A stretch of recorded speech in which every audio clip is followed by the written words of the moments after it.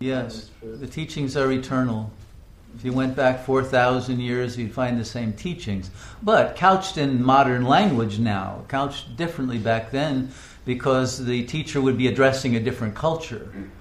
And in effect, the cultures back then were far more intelligent than the current one, which has been dumbed down tremendously. And so they could speak at a much higher level. So if you read the ancient texts, they're incredible. And our modern mind has a hard time even grasping them because the concepts are very subtle. And so we have to adapt that using terms from modern science and psychology, etc., so people can digest the information. But it's the same knowledge, because that same source that it comes from is beyond time. And it brings you beyond time.